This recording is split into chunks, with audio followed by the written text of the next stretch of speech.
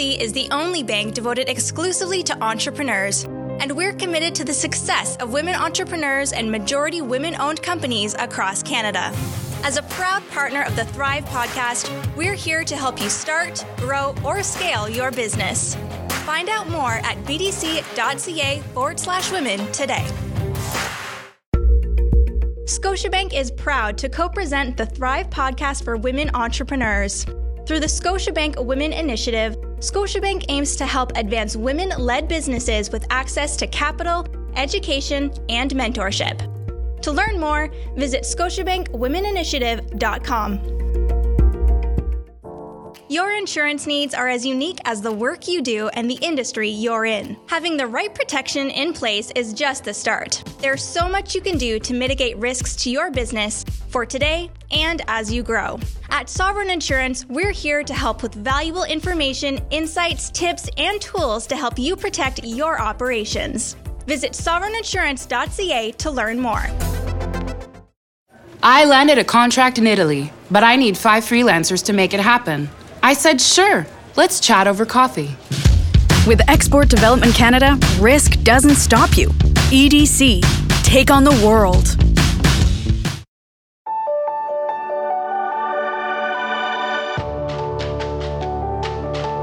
You're listening to the Thrive Podcast on the Startup Canada Podcast Network, where we help women entrepreneurs start and build thriving businesses. On the Thrive Podcast, we connect you with leading experts, entrepreneurs, and organizations that provide capital, mentorship, training, tools, and other support to help you make your vision a reality even faster.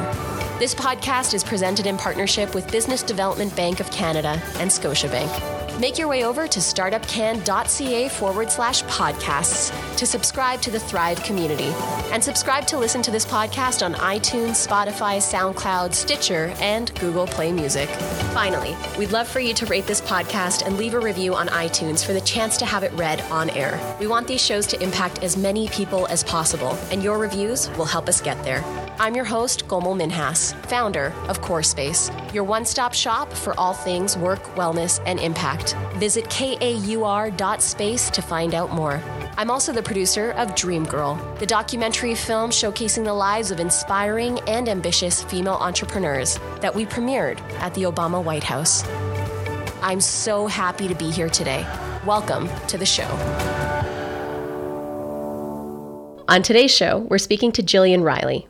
Jillian is the president and CEO of Tangerine Bank. Since joining Scotiabank in 1994, Jillian has held senior leadership positions in retail, small business, commercial banking, and operations groups. In her current role, Jillian is working to build and execute the strategies behind Tangerine Bank, positioning the bank as Canada's leading digital bank. In addition to growing Tangerine's customer base, Jillian is spearheading Scotiabank's Women Initiative. The initiative is in place to help women get access to the capital they need to provide mentorship from Scotiabank's advisory board and to provide workshops and boot camps. Jillian Riley holds an MBS from the Barney School of Business at the University of Hartford in Connecticut and a BA in economics from the University of Western Ontario. Jillian is also the chair of Roynat Capital and previously held the role of president of the Canadian Club of Toronto, as well as director of the St. Michael's Hospital Foundation. Welcome to the show, Jillian. Thank you. I'm delighted to be here. It's such a pleasure to have you here on the show with your incredible expertise and all of your various experience in the banking industry. And I'd love to know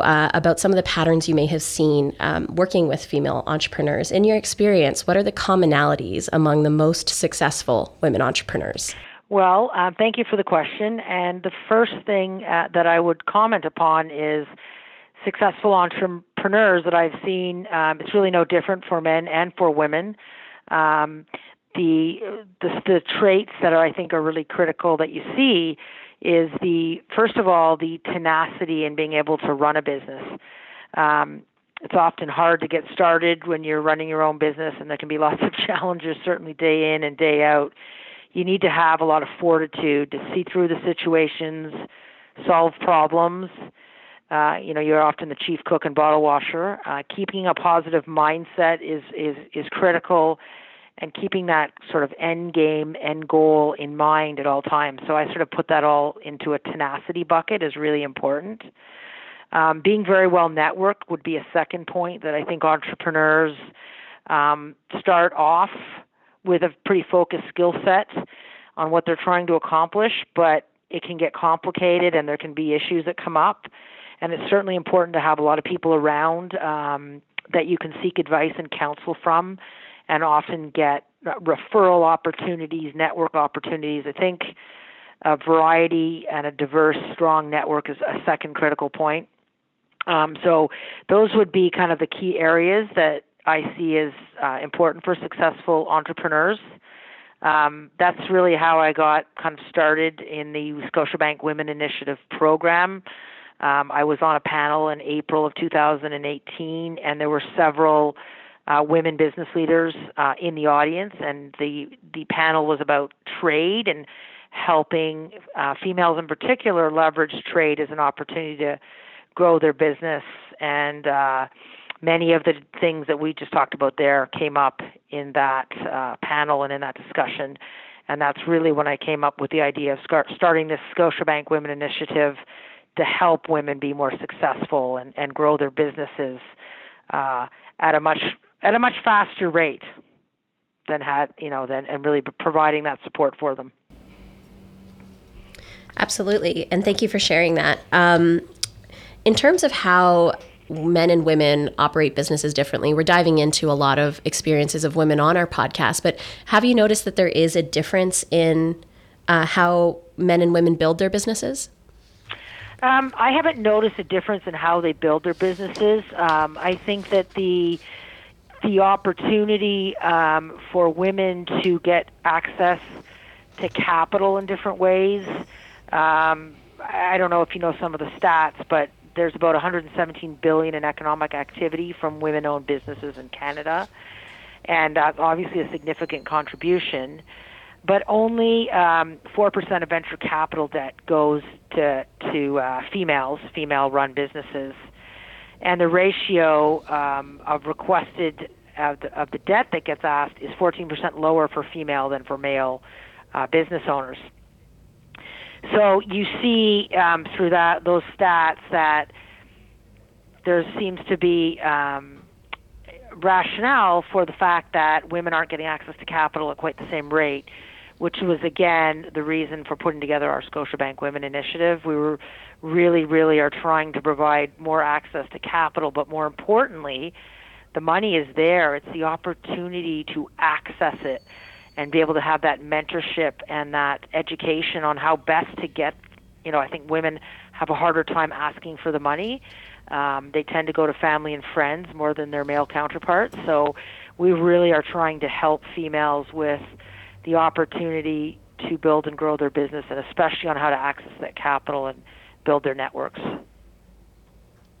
So when we're looking at some of the reasoning behind why this might be the case, what do you think is one of the root causes for the gap in support for men and women entrepreneurs? Well, I think it's not just in this domain, but it's in other domains as well. It does come down often to this unconscious bias that exists. There's been a lot of research that's been completed. It can be a barrier for women to obtain the funding for growth. This unconscious bias is a bias that all of us hold, that are certain sort of social stereotypes about certain groups of people that we form that's outside of our own awareness, our own conscious awareness. So everyone holds them. And in fact, the Harvard Business School has a test that you can take to see where your unconscious bias exists. But it's a tendency to organize things into certain categories, and then you hold these biases and you don't even realize you hold them. So I think that is some of the cause of the gap for women and men in terms of getting the funding. It's so funny because that unconscious bias, I can sometimes in an instant be able to call someone out if I'm comfortable with them on that. So it is something that I think impacts us more on a daily than we even realize. And you're also a champion of an initiative within Scotiabank to address this gap. And you've mentioned it a few times, but can you tell us a bit more about the Scotiabank Women Initiative? Yeah, of course. I'm very excited about the program. And I talked about earlier the panel that I was on in April of 2018, where it really became acute for me, the need for female entrepreneurs and the opportunity to develop a program to support females in both starting and growing and building their businesses. And when I did my research around globally as to what people were doing to support female entrepreneurs, there's a lot of stuff that's going on, but it really felt like there was an opportunity to do even more and do things that really matter and make a difference. So my opportunity within Scotiabank has been to build the awareness and the challenges that women entrepreneurs face. And our goal is to become the lender of choice for female entrepreneurs in Canada. And we're really committed to building around these three pillars that we have in our program: access to capital, mentorship, and education. And we have engaged more than 250 Scotiabankers across Canada who have been actively involved in embracing this program and are talking about it with entrepreneurs, are engaging people in the program. We are well over the targets that we set for ourselves in the first year in terms of number of women entrepreneurs in the program, as well as the amount of capital that we have deployed. We've also, as part of the educational component, created what we're calling these unmentorship boot camps. So we've had more than 500 female entrepreneurs across Canada in various of these educational sessions. We call them unmentorship boot camps. It's the opportunity to not only network with other women, but hear from outside speakers from outside of Scotiabank on how to grow and build your business. We have keynote speakers and other tools and tips that are provided within the program, and I think the feedback has just been outstanding at the opportunity to network and find even more ways to build and grow business. So we're pretty excited about year to date the program and the opportunity that it's bringing to women entrepreneurs, the dialogue that it's creating across our bank and our communities and the Canadian society as a whole. We're pretty proud of what it's doing, and we're looking forward to continuing to build on that momentum and take it to even another level in the next few years. Absolutely incredible. As someone who's embedded in the female entrepreneurship ecosystem in Canada, I know how valuable this kind of intentional programming and systemic programming is. So hats off to Scotiabank for that. In regards to you mentioned 500 female entrepreneurs going through the unmentorship boot camps. How has the initiative been received by women in the entrepreneurship community? What has that looked like? We've had a lot of great feedback. I mean, we've been running these boot camps from coast to coast to coast, and we've been on every coast, and we've been in every community. It's being run by local Scotiabankers with female entrepreneurs, and in every market, the feedback has been, wow, thank you. This is great. This is great for me, for my business, for the opportunity for growth. The networking part of it is one, I know I've brought it up a few times, and it's so important for everyone, but for female entrepreneurs to have access to other people and share ideas and share thoughts. That part has been a really big part of the great feedback that we've had. So I would say overall, the feedback has been that we're really putting our money where our mouth is. And in terms of your banking career, from what I've read, you've been at the bank for about 25 years. How can you bring in a bit of perspective from what you've seen over those 25 years and the real intrinsic value of this program and initiative existing now? 25 years. It's been a great 25 years, and I've been lucky. I've seen a lot of different things. But one of the things, I have been involved with female entrepreneurs right from the get-go, and it's something that I've always felt very committed to and very strongly about. And, I see a lot of progress being made in terms of women in business and women feeling that they can do anything and that they can really grow and build. And the opportunities from what they were 25 years ago are much greater. And it's programs like this, and I see a lot of proliferations now of these programs across different sectors and different communities than I've ever seen. And so I think the rising tide rises all the boats, and the opportunities are just enormous.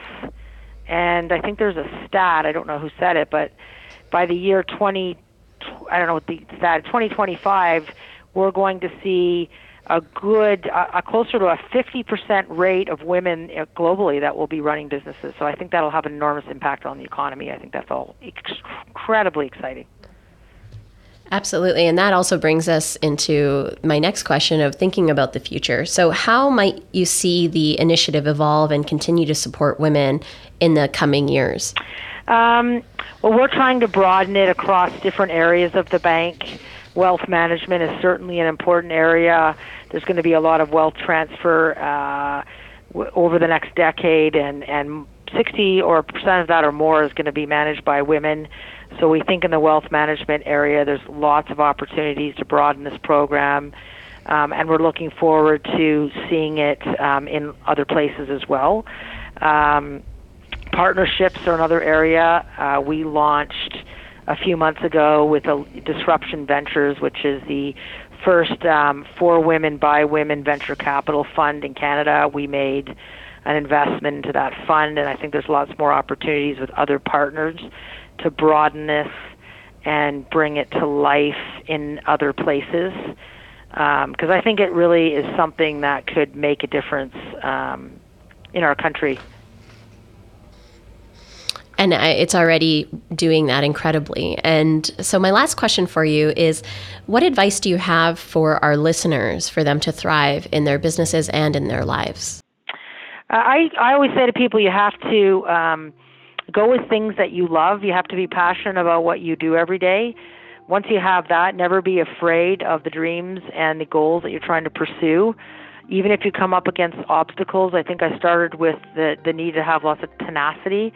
I think tenacity is critical, and never let go of that along with your passion, and that will be a winning formula for success.